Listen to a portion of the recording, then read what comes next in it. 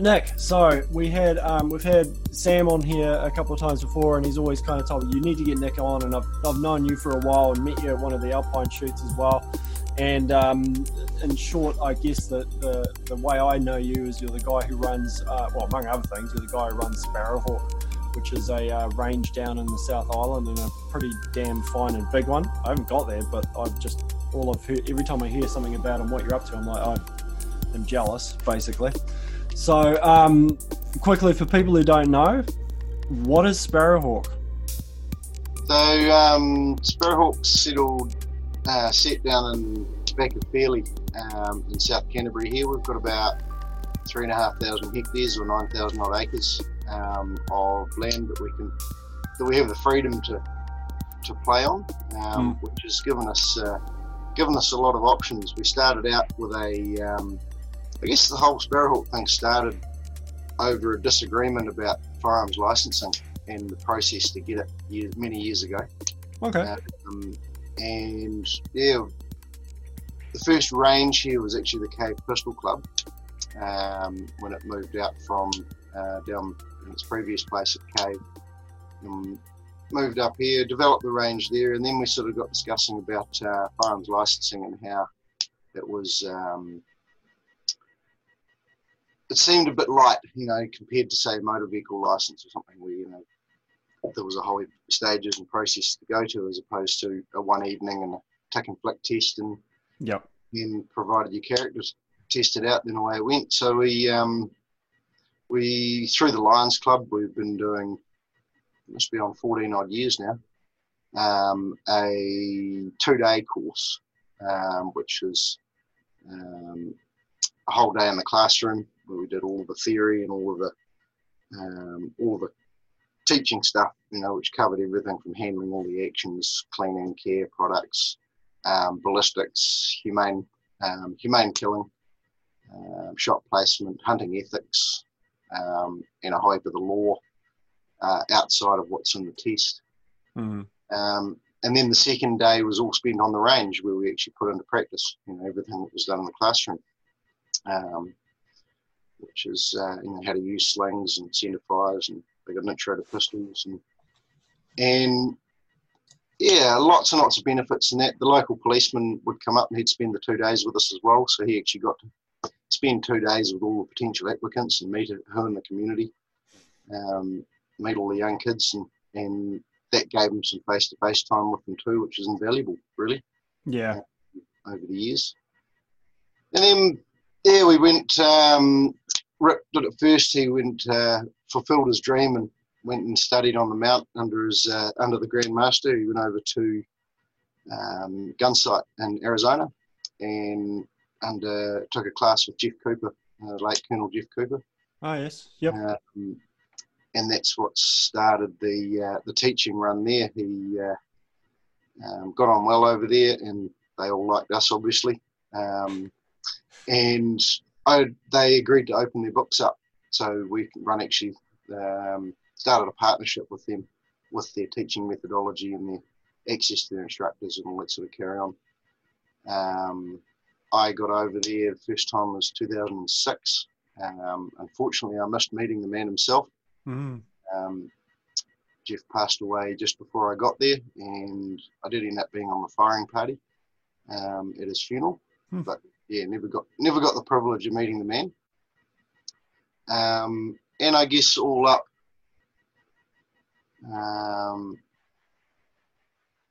I've been there. I've done probably 7 courses there now, and I don't know how many Rick's done. It was it became an annual pilgrimage there for a bit, which is good, which kept us up to play with all the latest teachings and methodologies that they were employing over there. And yeah, and then that's when we branched into the pistol, the rifle, the carbine, the shotgun,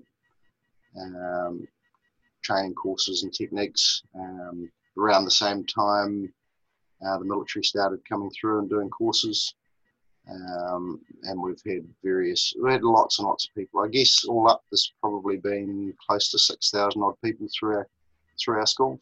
Wow. Our classes. So, because I did an article 2 2 releases ago on Rod and Rifle about the history of the 7 rules of firearm safety. Yep. And that talked about, because I'm right in thinking it was Colonel Jeff Cooper that, well, he's one of the people they credit with sort of the full rules that they have a lot in stateside. Yeah, he seems to be. His name popped up a lot when you were looking sort of, original rules of firearm safety, and it was sort of him and his work that would pop up with those.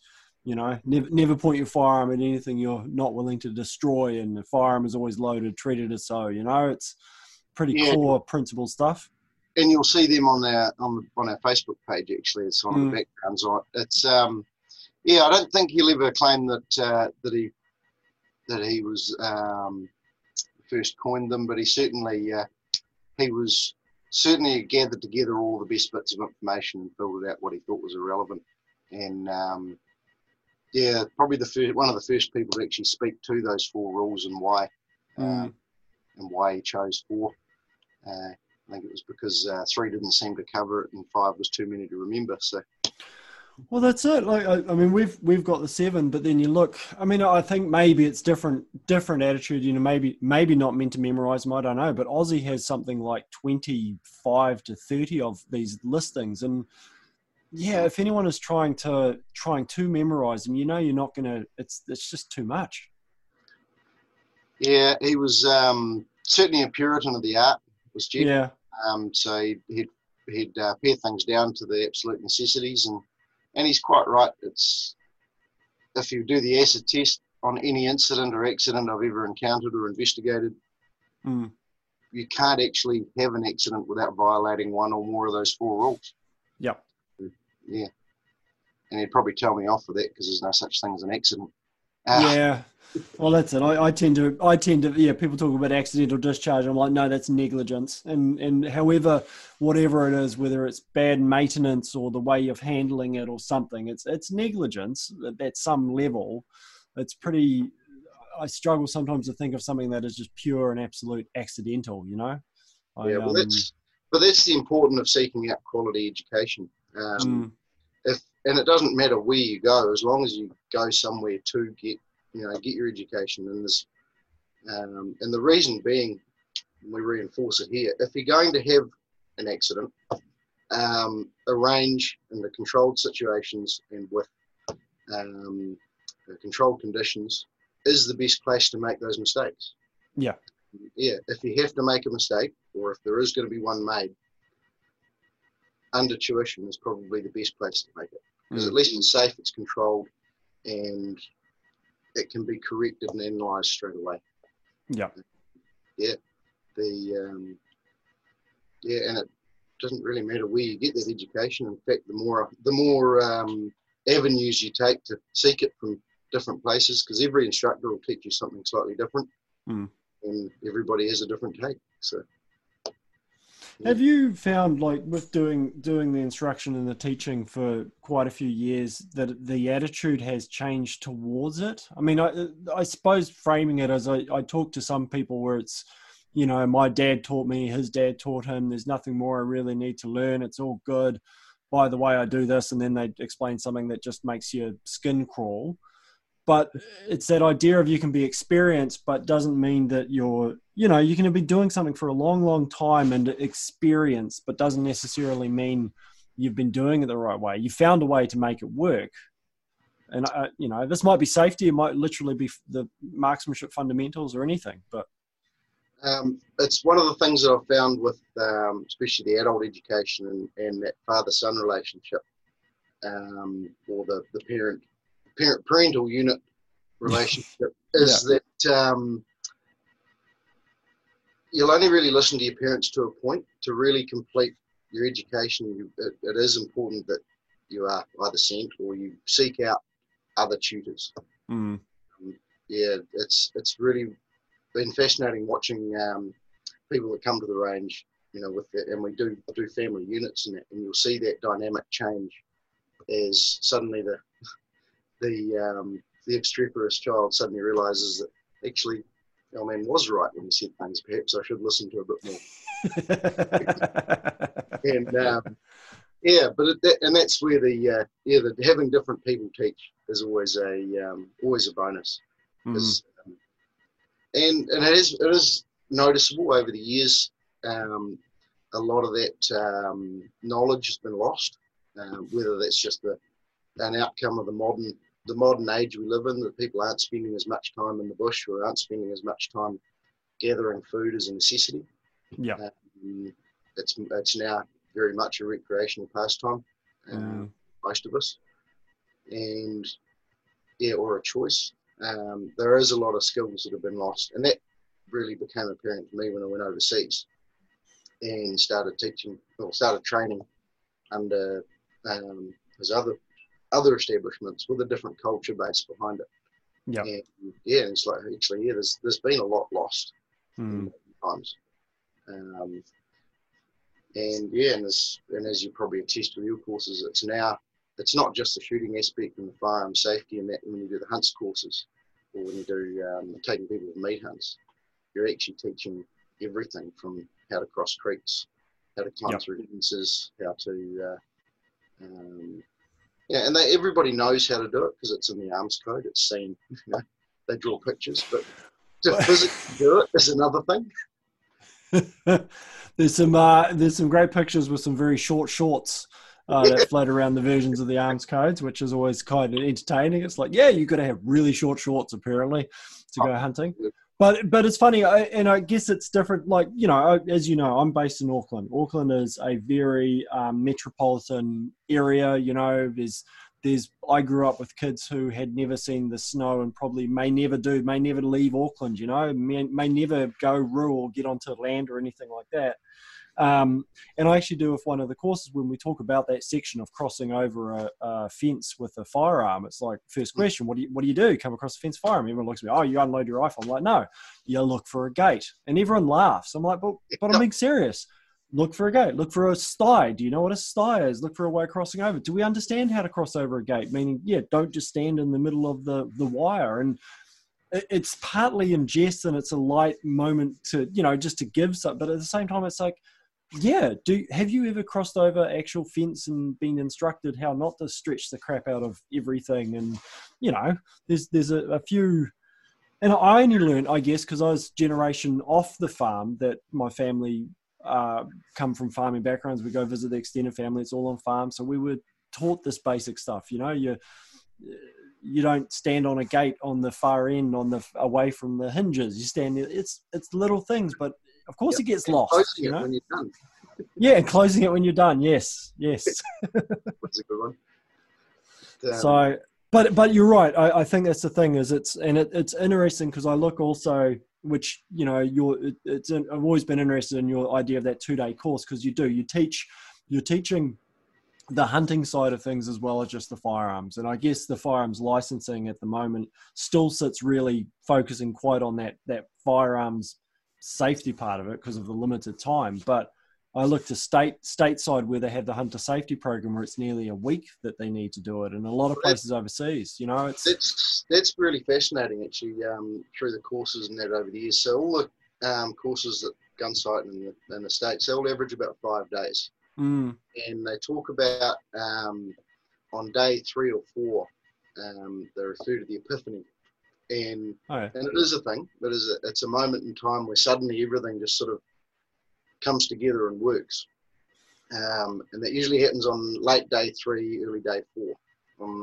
the American courses, and they and then your last day is really just cementing that moment.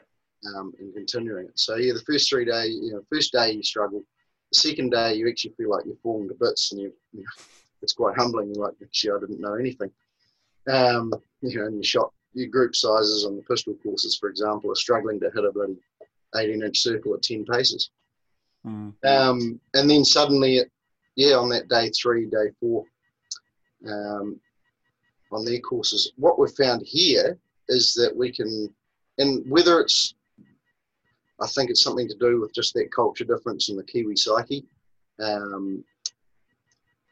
It generally happens in 2 days. It's a lot quicker that people reach that moment where everything, they have their ego burst at the start, which melts, dissolves, and then it all comes back together. And usually on that afternoon of the second day, around lunchtime afternoon of the second day, things just gel. And yeah, I'm not sure why that is. I think it is a vestige of that Kiwi psyche that we just can do, and we get mucked in and get the hands in. And whether we're quicker in the uptake or whether, I'm not sure, but it just, yeah, we've found that 2 to 3 days is probably the maximum course length to do in New Zealand to achieve the same things that we did in the 5-day course. That said, also, they work on a 1 to 5 instructor ratio over there, whereas we work on a 1 to 3, so it might be just that, that more intense instructor-student ratio that causes that faster learning curve. So, yeah. Well, it's the thing. I mean, I find it's like we do the firearms licensing, but I tell everyone at the end of it, it's like, but you realize you need to go and learn how to read a map, read a compass, use a compass. You need to do all this other stuff that's we don't cover, but is very important, because it might not be a firearms related issue. You might just simply get, and more statistically, you're probably more likely to get lost than have an issue with a firearm. That's where search and rescue comes in, trying to pull guys out of the Waitakere ranges. And I look at it and go, how the hell do you ever get lost in the Waitakere? But at the same time, I have got lost in the Waitakere ranges for, I was doing bait lining, and with myself, my partner Alice, and we walked off to follow the bait line. We're looking for the next marker for the bait line. Couldn't find it. And I sort of just stopped for a moment, and I turned around to Alice and said, point to the trail. It was probably 20 meters away, but can you point to I don't know which way the trail is that I've just walked off. And then, of course, I've got a compass and got a map and got everything. So we reestablished where we were. But you suddenly realize how quickly you could actually just wander off the side of a trail for a piss, and then suddenly realize you don't know where the trail is, and then walk the wrong way because you're a bloke and you know what the deal is, which way I need to go. And it's, it happens. And that's, there's a lot of places that I won't go hunting with people unless they've been lost before.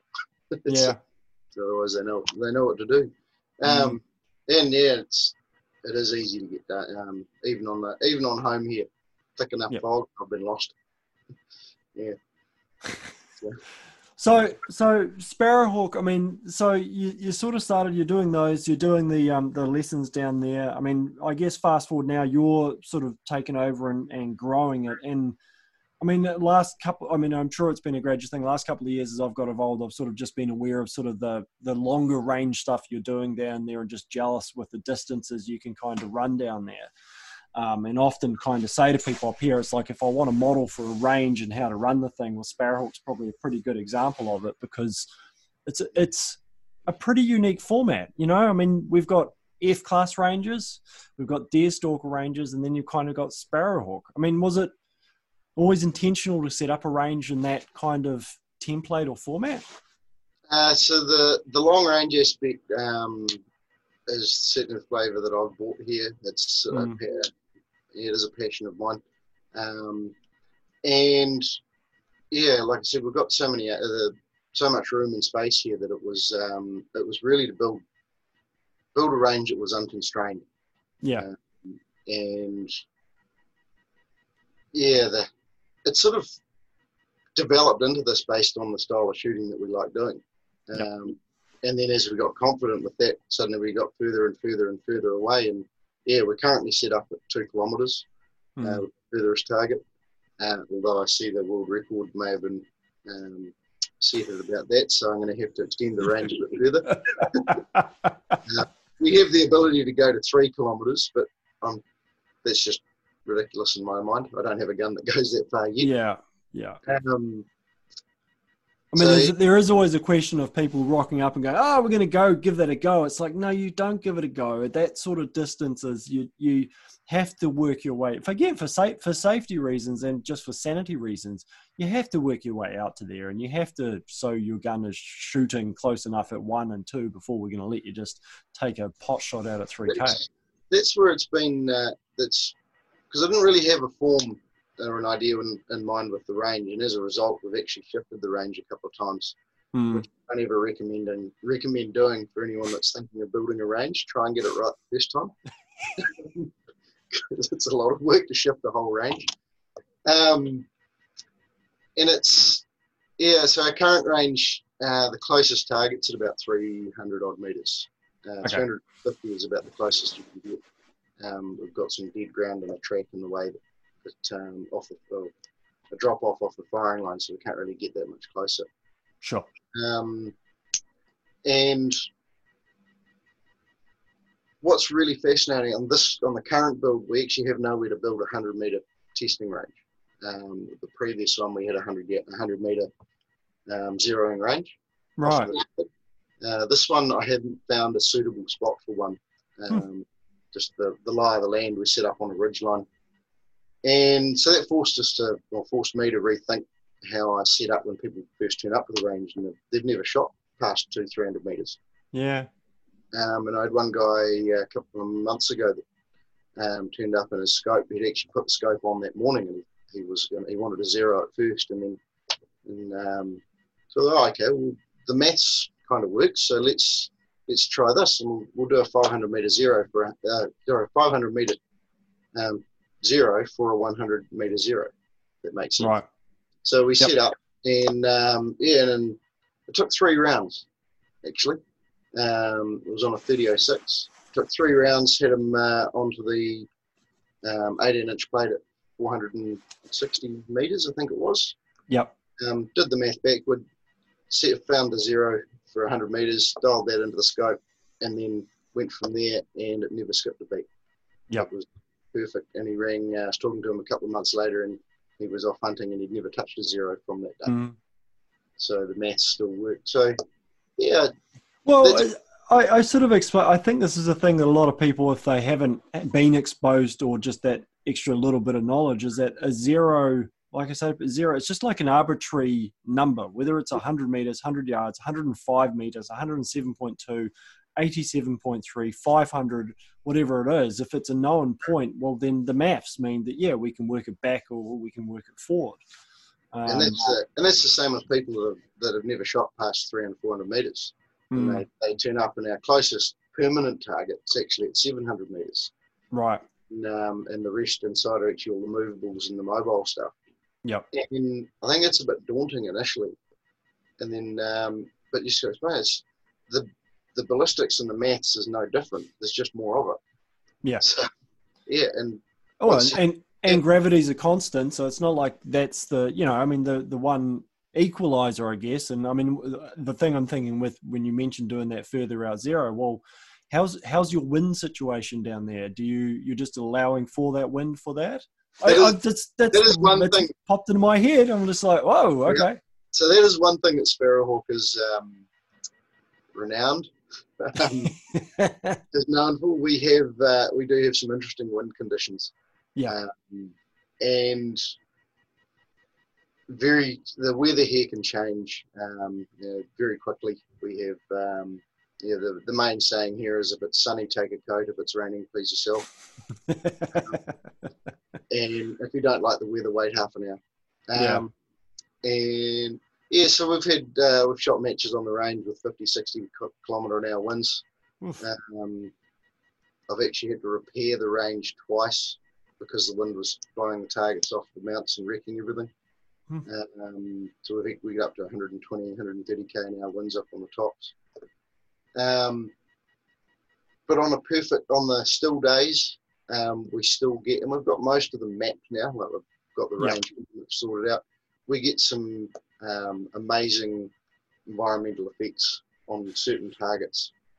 There's one target there on our wind course that when it's good, it's got no problems up till about 10 o'clock in the morning. Once that ground heats up, from about 10 o'clock onwards, you get up to 2 mils of lift. Right. And it's only 500 yards away. Yeah. 430 odd metres or whatever it is away. 2 mil of lift over 400 metres is quite vicious. Yeah. There's a couple of targets there that we've set up deliberately with multiple wind shears. So it crosses 2 ridge lines, and we get 2 wind shears come down the valleys. We've got most of them mapped. So once we know roughly what's going on, we can sort of diagnose.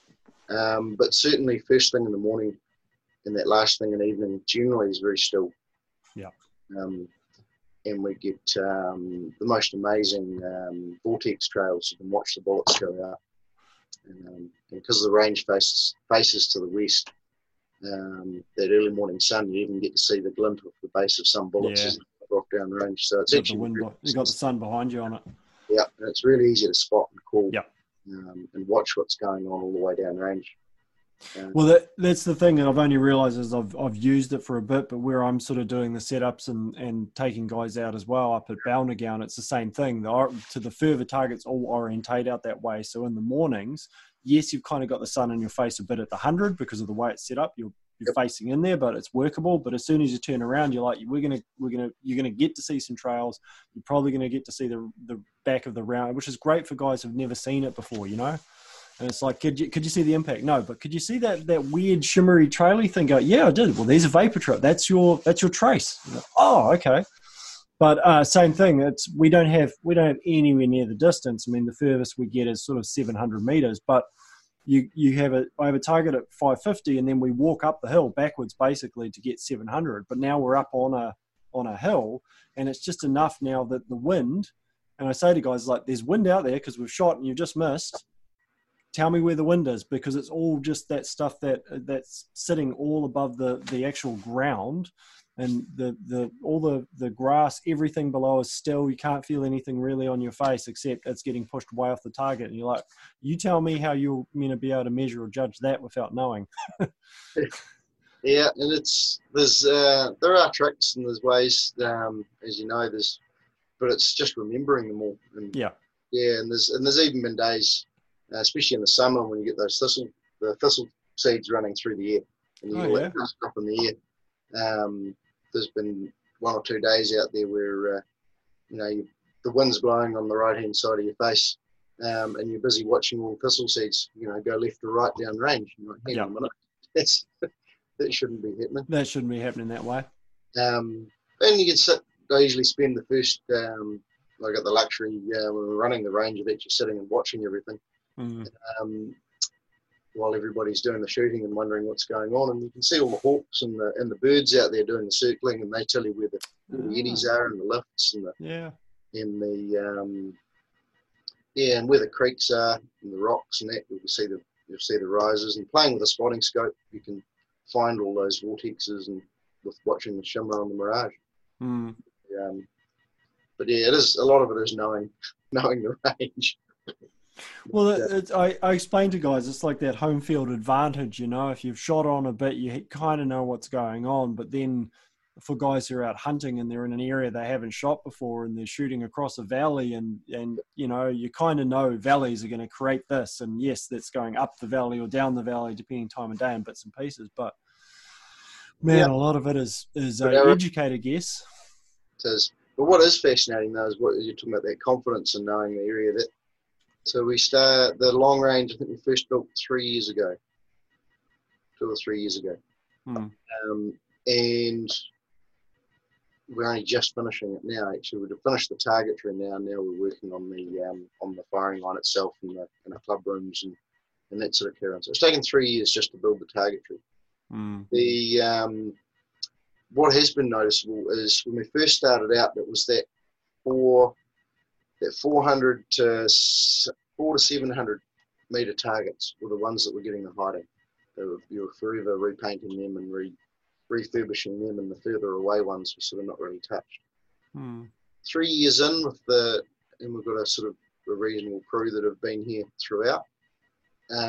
Now probably the most painted target I do is the 1,000 meter and the 1,200 in that range. They're the ones that soak up the most paint. So as everyone's confidence growing, that's where their mindset about what distance has changed. And certainly they're starting where most of their guns are still supersonic. So you're still supersonic at 1,000 meters with the 6.5 family, for example. The 308s, they're still starting at the sort of 700-800 meters to get their first hits in the morning, and then they'll start stretching it out. And a lot of it, people doing more drills now, so they'll be rather than just going out and shooting for distance all day. We've got a few other ranges set up with wallabies and various other animals spread in the scrub, and you've got to go and find them and range them, and sort of that hunting scenario side. Yep. We have a wall. Certainly the PRS style features on the range are being used more and more. So the little games and the know your limits targets that get smaller and smaller. Yeah. I don't think anyone's forgiven me yet for doing the 45-degree cuts in the wall. That was a year and a half ago, and there's still people that won't talk about it. And, it was on, I think it was the second individual match we did. And I gave them a wall with 2-inch wide 45-degree grooves. Yeah. So to see through the scope, you had to have the gun on a 45-degree cant. Gotcha. And that played with a few ballistics programs. Yes. Trying to work out the drop of that. I was trying to think, is it Tracol? I think there was one ballistic app that literally allowed you to put in the angle of the gun. Because this might have been years ago. They were talking about the guys who were setting up the 90 degrees, and I think it was just the one app. They're like, you can they can just tell your app to do it for you. Funnily enough, and it was, never stop learning there. It was only a couple of weeks ago, I discovered Strelok has that option. Oh, okay. Yeah, and it's to activate it, you've got to hold down the calculate button for 3 seconds. It's like an Easter egg. Yeah. And it popped up and it gives you the option to do 90 degrees either way. Right. Left or right. So, yeah, that was a new one to me. That'd be a good one. Does it default back at some time afterwards, or you have to remember to set it back? That would be a good way to screw people up who are using that as an app. I'll tell you that. Well, because it is an app that I recommend to a lot of people. Only because it's simple. And also it gives you that photo of the actual, you can pull up the picture of the reticle with the target drawn on it. Sure. And for the meat hunters, I've used it a fair bit. The guys learning how to shoot deer, because you can bring up a picture of a fallow deer, and where on the carcass the crosshair sits. Yep. Which is quite good. But yeah, it's one I've used and taught a lot of people how to use. But yeah, it was only last week I discovered that thing. I'll put a note down for me to actually go double check that, because that's kind of cool. Well, hey, I learned something as well. It's called the heads-up display mode. Like it changes its mode. And, I am literally writing it down here, Nick. It's interesting. I caught up with a guy today, and we were just chatting at my barber's, and we were just chatting today about he had a mate of his out who had bought. I think I don't exact. They'd got a license recently, got a couple of guns, been out for a shoot, and had gone through something like 1,000 rounds in a day or a couple of hours. And I said, well, here's one to mess with you. I had a guy out, a client recently with some very nice guns, and we went through about 8 rounds over several hours. And he's like, what? I'm like, well, yeah. And yet we both learnt a lot, and it was a great day out. And the guy's like, that was awesome. And it was, and it's the same thing. It's just like, instead of volume of fire, which we've all probably done at some point, go out to the local range for box ammo, 20 rounds later, you're like, don't know really what we achieved. We had a bit of fun. It was all cool. Whereas I've also had some really good trips I've had where you've sat there for the first half hour just trying to estimate wind and then measure it and estimate ranges before you shoot anything. Shoot one, then go back and chat for a while. Like, well, what happened there? And I don't know. I think both things can be valid. I'm not arguing that there's not value in just trigger time, but I think there's also a lot of value in slowing down and being a little bit more purposeful or mindful, as it is cool to call it these days, behind that rifle, and have a bit more intent. So it's good to hear guys are doing drills rather than just seeing how far we can hit one thing with 20 rounds. And I guess that's like I've recently invested in a match in 22 rifle for the 22 matches. I've discovered 2 wonderful things in that area. One is that as a range officer on those events, it's remarkably pleasant. Yep. It's a very quiet match, and it is very social, and you can actually interact with people. And the other one is that it's actually, I'm finding it quite a good tool to practice for the big guns with, because if I'm setting up and trying to work everything out, and I miss the target 5 times in a row, I'm not sitting there thinking in the back of my head, well, there's $27 gone. Yeah. Yep. There's $40 gone. So the 22 is a really good one if they are going to do volume of fire, and there are days where you have to get it out of your system. That I found that's been a really good one. The ultimate of course, and the opposite end is going with the really big guns, where you get very conscious about each round that goes down road. Did I get my $3 worth out of that shot? Did I learn something, or did I just spend $3? Yeah. Well, it actually, just talking about the 22s reminded me sort of something you mentioned earlier, which was that almost that loss of some of the skills and some of the background people had. And I get asked a lot, basically, what's the first gun? What is the first gun I should buy? And these days, I used to always sort of say, what are you hunting? Rah, rah, rah. And these days, I'm just saying, 22. You've never shot before, never done anything before. How about you start with a 22? And that is the universal question, to the point that on our firearms licensing course, we actually devoted a couple of hours to that very topic in the classroom phase. And anybody that's ever been seen to have experience with gun is always asked by somebody else, what should I get? What should I get? Yep. And and it frustrates a lot of people, because you always start, as I think we've spoken before, you always start at the opposite end of the spectrum to what they expect. You sit there and go, well, first of all, what do you want it to do? Yep.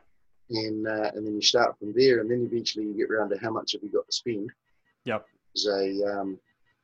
And they get cunning by that point, though, because then I get asked back, well, how much should I put aside?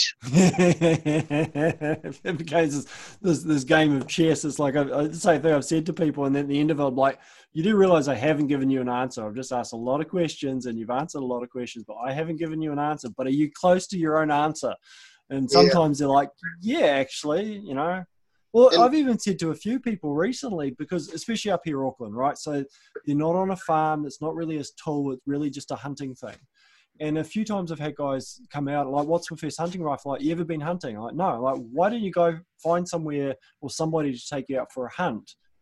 Use their rifle and go for a hunt and see if it's what you actually think it is before you put money into it, or just go do it. Just go, see if you want to actually do this hunting thing.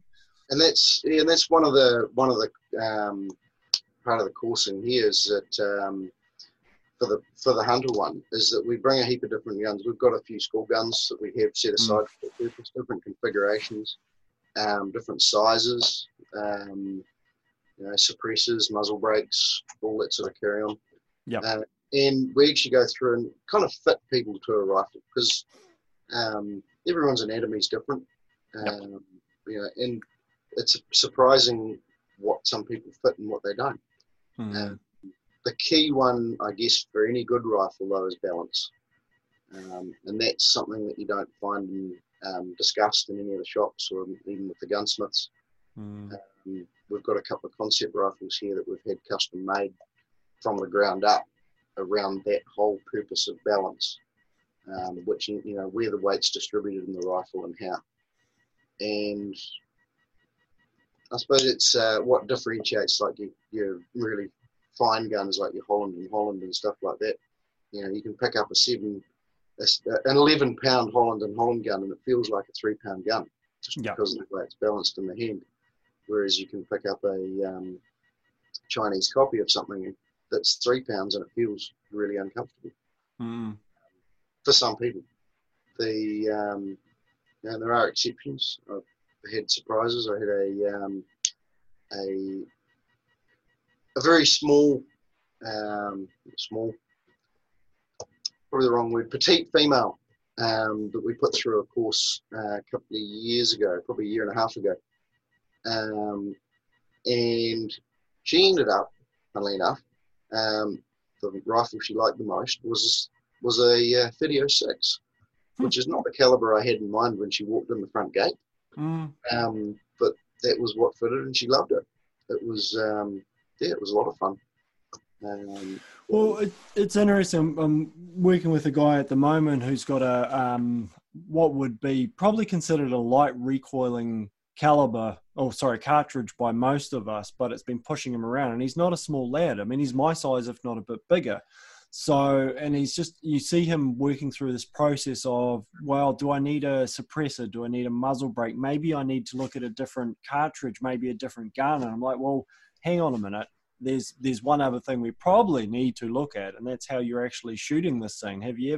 Has anyone ever gone through and what we're discovering, and he's going to come out for a day, because I said, just come out. Let's just go out and spend some shooting and let's have a look. And he was complaining, I think it was about the eye relief, and because of he views the eye relief's not right, he's been basically holding this thing off his shoulder to try and get the right eye relief in the gun. And it's like, well, okay, I think maybe we'll just pull it all back to bits, start again, and just see if we can get this thing set up for you.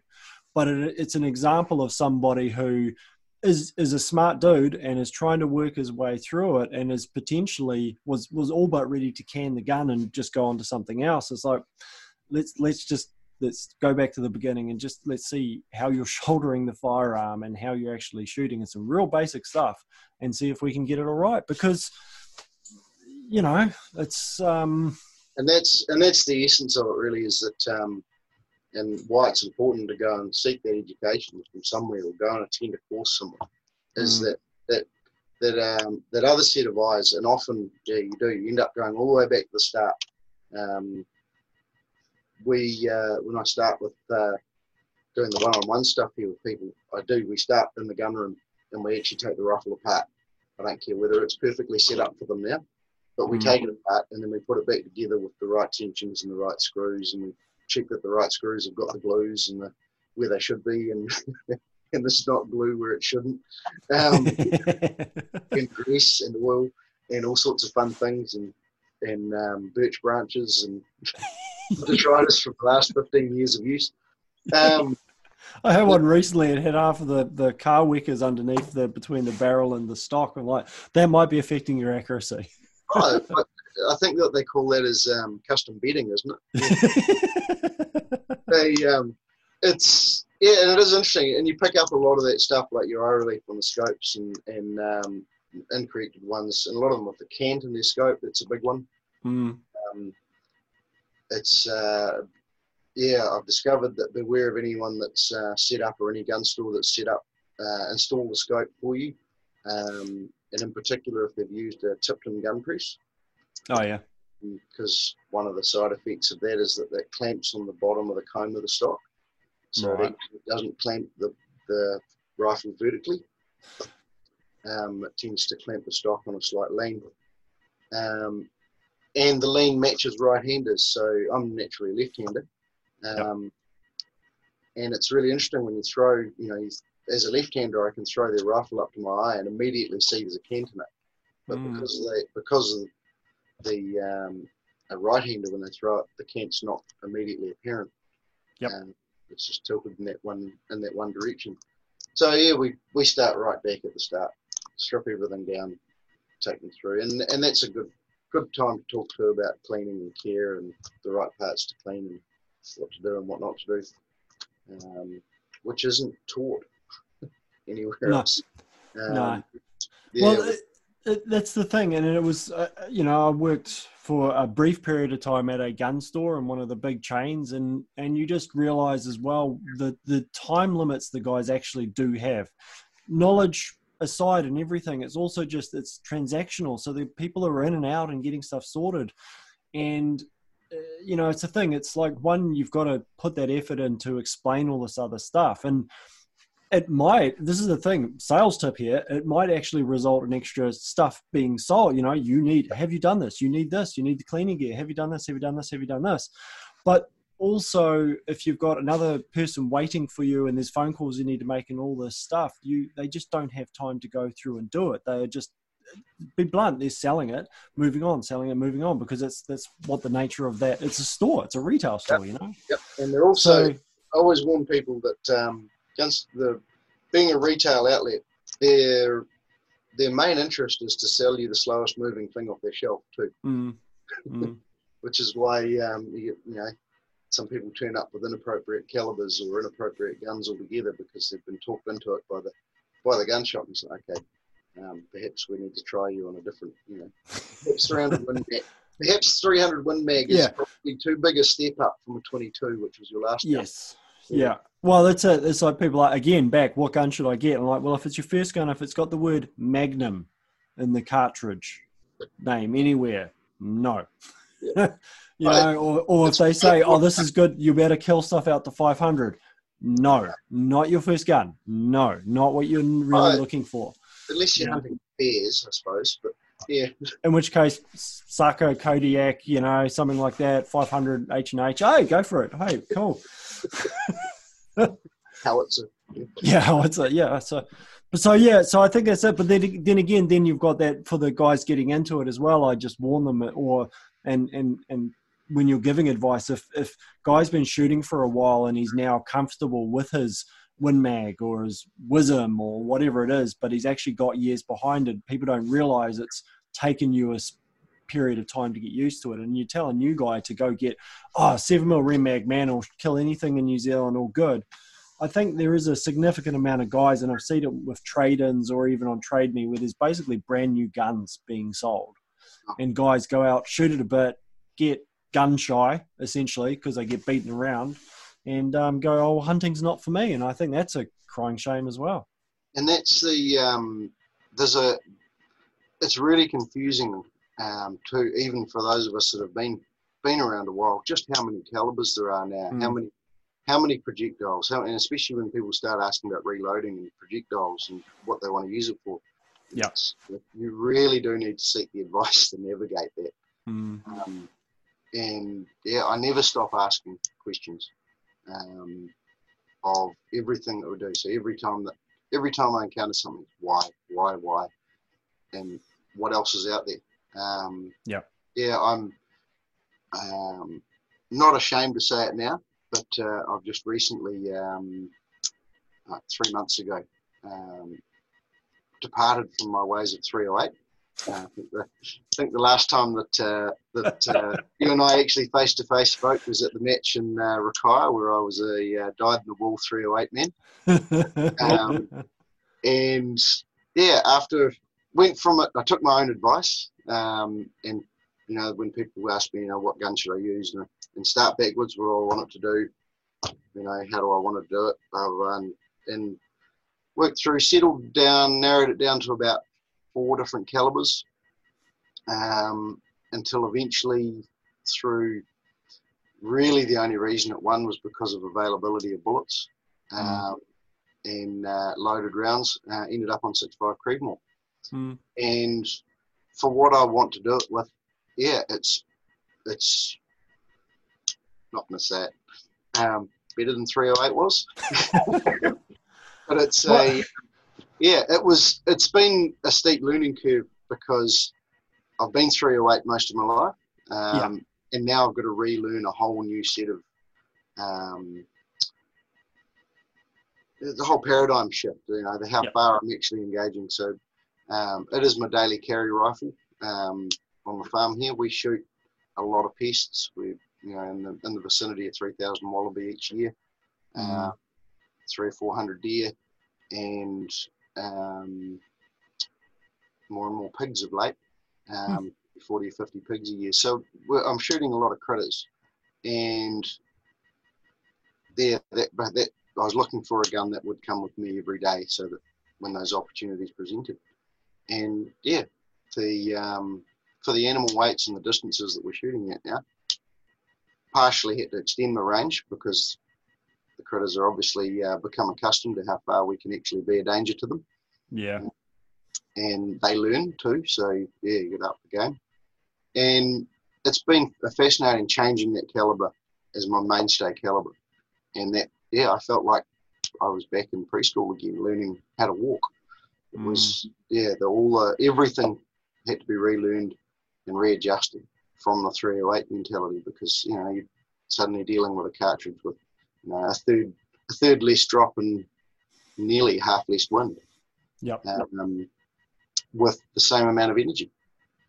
So, Well, it's the interesting thing is that I was talking to when I interviewed Kalen from Modern Day Sniper, because it was something I asked him about, was this notion of, you know, we have guys now who have got like 20 different guns and they never really master or learn any one of them.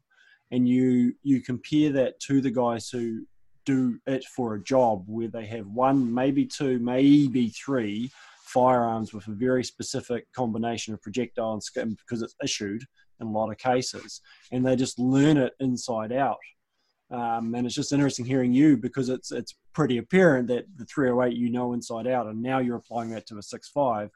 Whereas I think now a lot of guys, if you took away the ballistic calculator and the charts and stuff that they had, and I would probably be very similar, they'd be stuffed. They wouldn't know what they need to do, because there's so many different calibers and stuff they're shooting, so they just don't get that familiar with a particular system. And then to go back to the original point, you know, starting out in the market, just in that 6.5 category, you've got the PRCs, the XCs, there's developments all the time. Yeah. Then couple that with the fact that there is no unified naming system for cartridges. Yeah. So all the European ones and the so a 6.5 to 55 is a vastly different beast than a 6.5 Creedmoor or a 6.5 PRC. They're three completely different animals, and yet they've got much the same name. Well, I think it's one thing that's cool, and also it leads to this as well, especially in New Zealand, is we've got so much influx from both Europe and America that we've got sort of all of it has come down. Whereas I'm sure if you went to Europe and talked to some of the cartridges that we have, they'd be scratching heads because they're American, and vice versa. You go to America and talk about some of the European, the Swedes and stuff, they'd be like, they wouldn't be as familiar. So that's the thing, especially down here. Yeah, there's just so many things. And on top, we seem to have quite a lot of a strong reloading culture, and almost that sort of that wild, not quite, but sort of that wild coding. So there's guys who've got all sorts of things that will turn up. Whereas you guys are wading through it. You'll love to hear my my Remington, my 700 action, the lefty action we were talking about a while ago as well, is now down with Greg at Custom Guns, and he's putting a 6 Creedmoor onto it, basically, is where I ended up in the end. But same thing, it's a case of really framing down what it is I'm going to use it for. And for my case, North Island is the average range is 600, 700, 800 meters. You know, so I was kind of like 6 mil, a little bit. I'm not, that 1K, it'll still do it, no problem. But I'm not really that worried much beyond that particular system ever shooting much beyond 1K. It'll do it, I got no doubt. But it's like, but I don't need it to, so why build something that could? Like I said, amongst that, in that family of bullets, the only reason I landed on the Creedmoor is because, we shoot so many critters here that if I don't get the time in the reloading room, I wanted the ability to be able to go somewhere, grab a box, and still be able to shoot it. And that was the only reason. So something I was thinking I was actually going to ask you as well, which is sort of, it's a diversion, but I'm sure we'll get back to the original subject as such, was your critters down there in wallabies. So for most people in the North Island, when you tell them that there's wallabies down there, or you tell them, like, the guys used to talk about roos. Oh, we're out shooting roos on the weekend. I'm like, what? You got kangaroos down there? What the hell are you on about? And then they're wallabies. I'm like, you've got wallabies down there. So one, guys in the North Island, by the way, there's wallabies and kangaroo. Well, not kangaroo. There's wallabies in the South Island. But two, they're a pest. And the more I talk to like yourself and Sam and guys down there, you realize how much. So you said 3,000 in a year. Yes, and that's just off our place. Is that making a dent in them? Is that like what? I hear Sam talk about some of these been out shooting like a couple of hundred in a weekend or something. He's like, I don't think we made a dent. It's just like no. That 3,000 a year is our target to kind of hold even. Right. It's. At the moment, it's holding even. You never really feel like you're winning.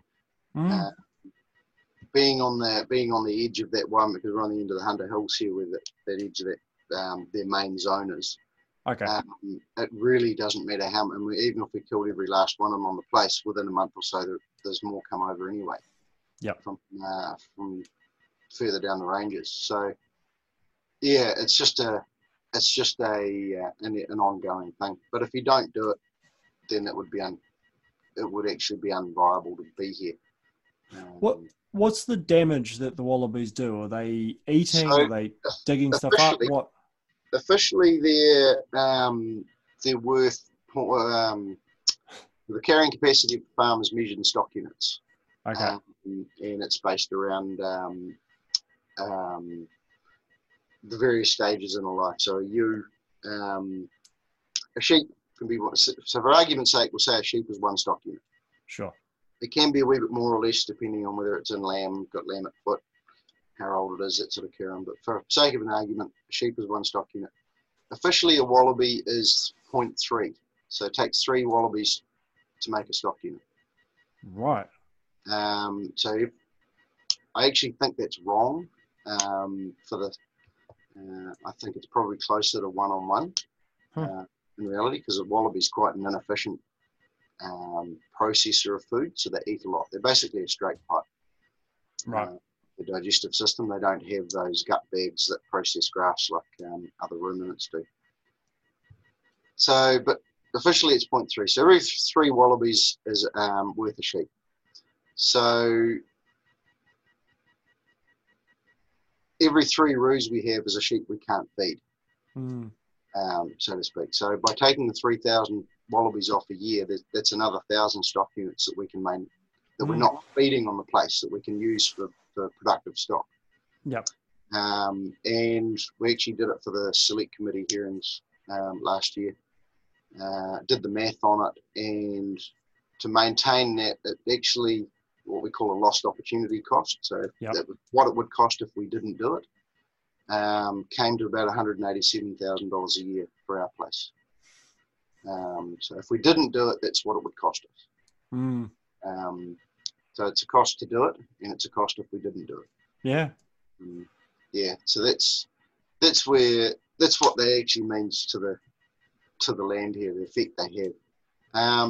What goes against, because this is the thing I also think about it, is I talk to you guys and I hear about this, and then I go, why have I never heard anything about this on any mainstream media? And before we disappear off into too much, Nic, which I know we could, it's more just a statement. It's like this massive pest epidemic we sort of have going on, but we don't hear about it. And I know it doesn't affect us up here in Auckland, but it does, because we're all the same country, you know.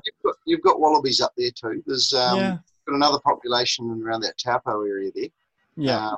Funnily enough, they're actually a bit smaller than ours. They're a smaller, I think they're Bennett's wallaby. Okay.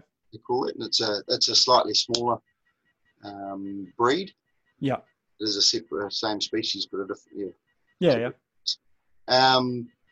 But I guess the biggest thing is that they're such efficient breeders. They were managed efficiently in the past, or effectively, through the years of the wallaby boards and stuff like that. And then over time, they've all been disbanded, and that pest control has been taken up by central government. And without getting into the politics of things, because that's another winding path. Yeah. There's a combination of poor management that has led to them expanding. They're always going to expand, because even when you control stuff, nature finds a way. So it's actually really difficult to eradicate something completely. You put pressure on it in one area, it just moves somewhere else. Yeah. It's been successfully contained within the containment zone for a number of years.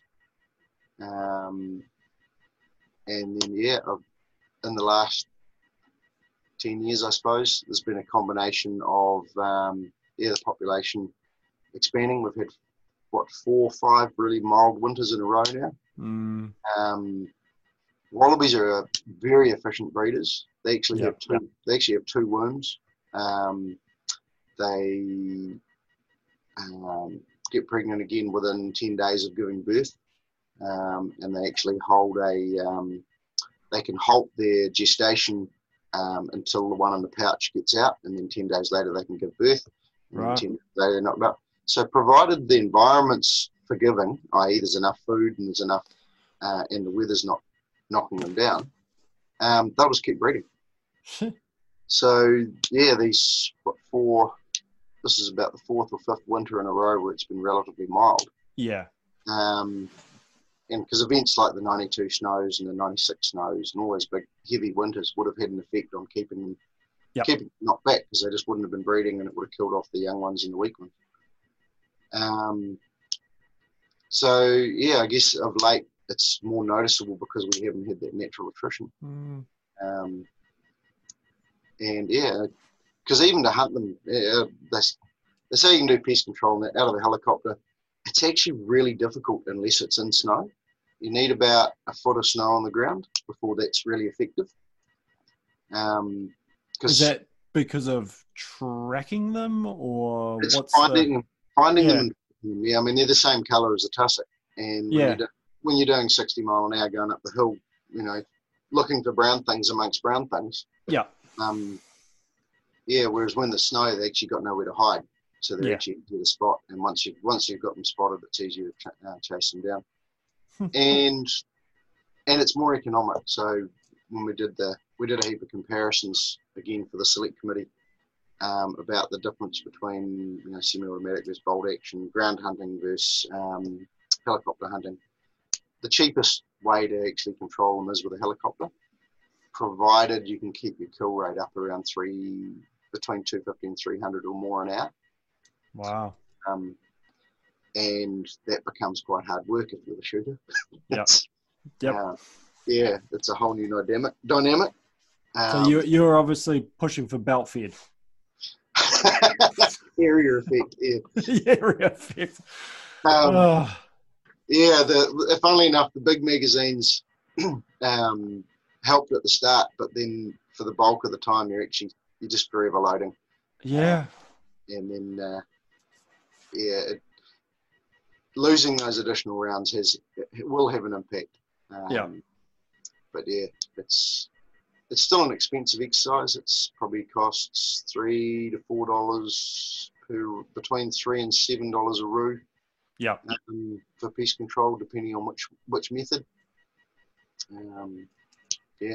Wow.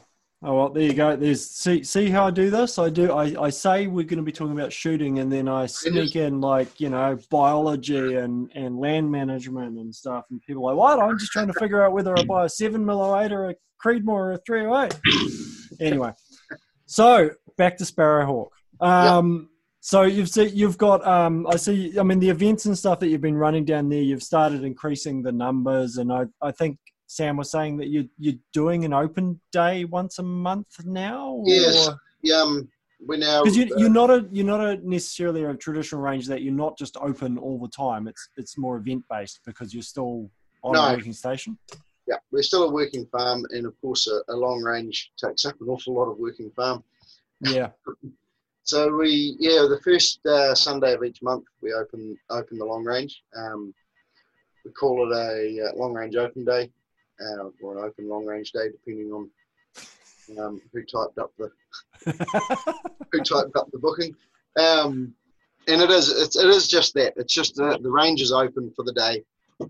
It's not an open day where we take people through and say this is how we do things. It's just turn up. The range is open between in the winter 9 and usually about 4:35 at night, and turn up. You can. Well, here's a way to frame it, I suppose, for a guy who has never or has not gone to many ranges, because I still feel sometimes there's this little fear of the unknown of what happens when I get to a range. What's the course of action? What's the best way the guy approaches it? So let us know. Give us a ring. Good start. Yeah, good. Because depending on what's happening, there may not be someone at the front gate to actually meet you through. The range is about once you reach the homestead here, the range itself is about 6k over the hill and on the farm. So we recommend 4-wheel drive access. Yep. once you get to the yard there, you'll be greeted with a sign with a map showing where everything is, and a radio on a hook if there's nobody there physically. You just call up on the radio and we talk you through it. You arrive on the range, you'll be met, and you'll get the range safety brief. You'll get the layout of the range, you'll get the code of conduct, that sort of carry on of everything's explained. And then depending on your level of experience, if you wish to be helped through at the first start, then we get you set up and get you onto the targets and find a spot in the line, show where everything is. If you've experienced and been here before, then it's have at it. Yep. The targets, there's no real restrictions on our targetry. I've built everything to handle a 50 cal or an artillery piece. It's built as strong as it can, because the theory is that I only ever wanted to build it once. And then, there is a coached option. So that's $150 where we spend half a day, and we'll coach you from where to do that. That's what we've been talking about. Go through from where to go for the morning, and then you get the afternoon to carry on your own or catch up with everyone else on the range. And I guess that was the primary reason I built the range, is not so much because I wanted a range and the ability to shoot whenever I wanted. It's because I wanted all that knowledge that everybody has to come together. We often refer to our shoots, even our competitions, as a social event interrupted by gunfire, because that's kind of how we design them. It's more about that getting together and doing what we're doing, sharing knowledge, because nobody's got a monopoly on knowledge, but I would like it all to be gathered in one place so it's easy to find. And having 15 guys on the range that have, with all different experiences and different guns, gives you the ability to talk about different things, try somebody else's setup, see a different suppressor in action, see a different reticle. There'll be at least 4 or 5 different theories on ballistics at any one moment on the range. 6 or 7 different theories on wind. And it's just the ability to listen in and learn all that. And it is a really accepting environment. All the guys there are more than willing to help. There is no such thing as a dumb question the first time. It's a good group of guys. They'll all pitch in and help. So, I think that's the thing. I mean, even like I've only been down to the one shoot that wasn't at Sparrowhawk, but just generally, and I mean it's the same throughout the country, really. If you go in there and you've got a good attitude, which is basically, hey, I just need some help, or what, just open, I think is probably the biggest thing, then there's always going to be someone who's more than happy to help out. And like you say, share that knowledge, because there's so many guys who've got the same attitude in this I have found. And I think it's been one thing I've learned, because as I've probably said to you and I say to everybody, I'm still relatively new to all of this. But I've just been lucky to find guys who are so happy to share this information, because I want to make sure it gets passed on and not lost, I think is the big thing. Yeah. And as like I said, it's just making it accessible so that it can't get lost. Yeah. And the competitions are a really good place to do that too. We're running, actually the competition circuit in the South Island's getting quite busy. It is. Actually in negotiations today with a couple of other match directors, working out who's going to fit in where and squeeze. Yep. Really need to figure out a better system.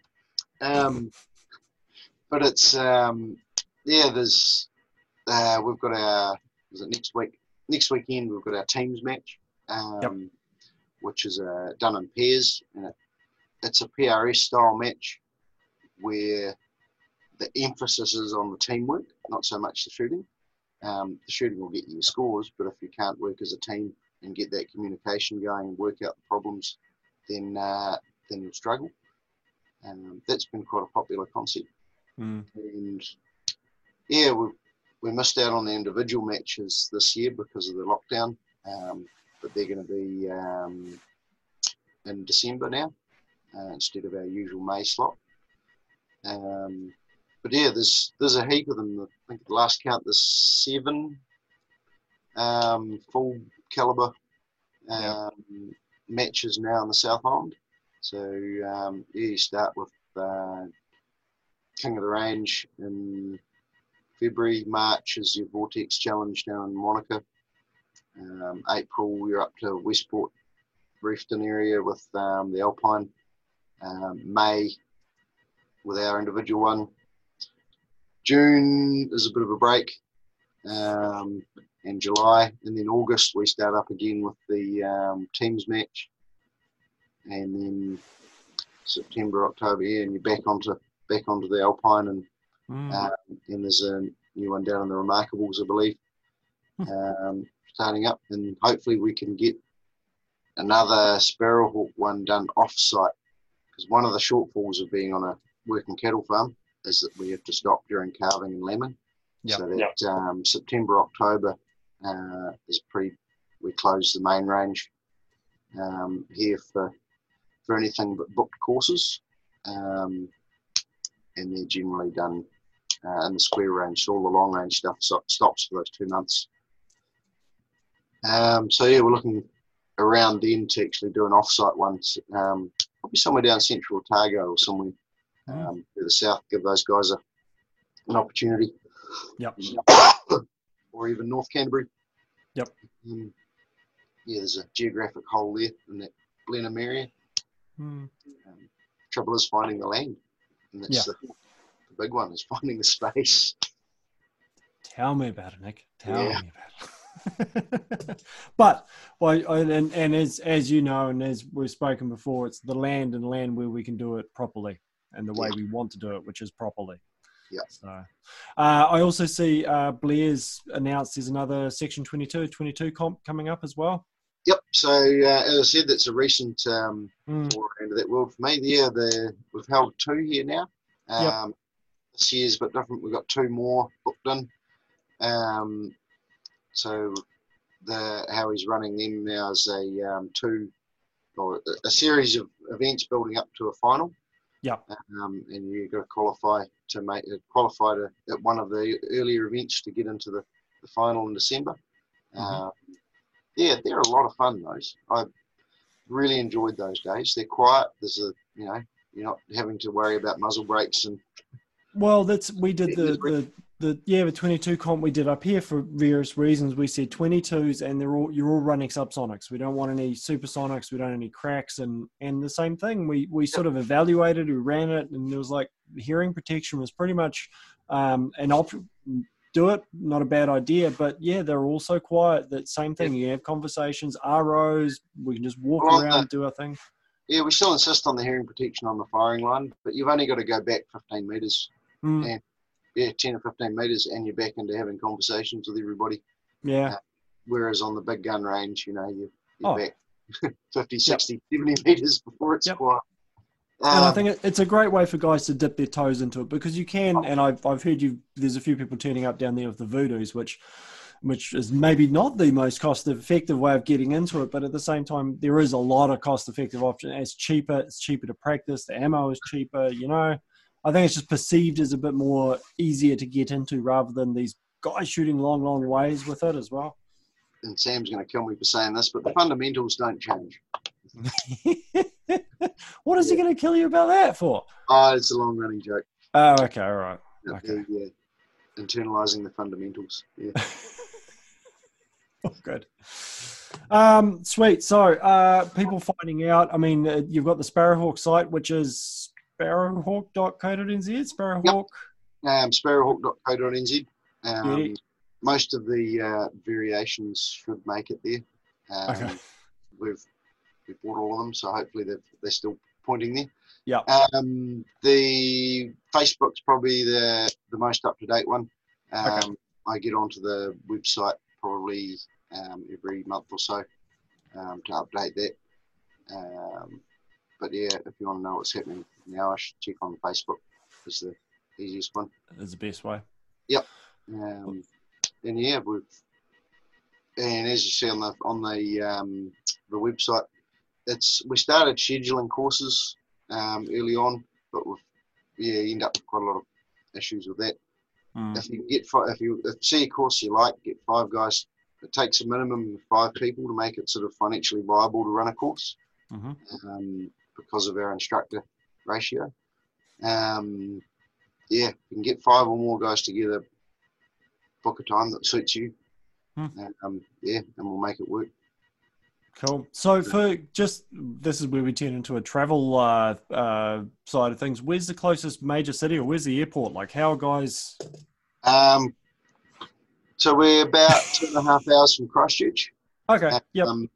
And 40 minutes from Timaru, depending on who's driving. Yeah. So we're nestled in that junction. You know, the between about halfway between Christchurch and Queenstown, I suppose. Yeah. With that Tekafo turn off there. Or we're 14.5 minutes from the Fairley Bakehouse Pie Shop. So easiest way to remember that one. Yeah, okay, cool. It's not counting the time you spend standing in line. Awesome.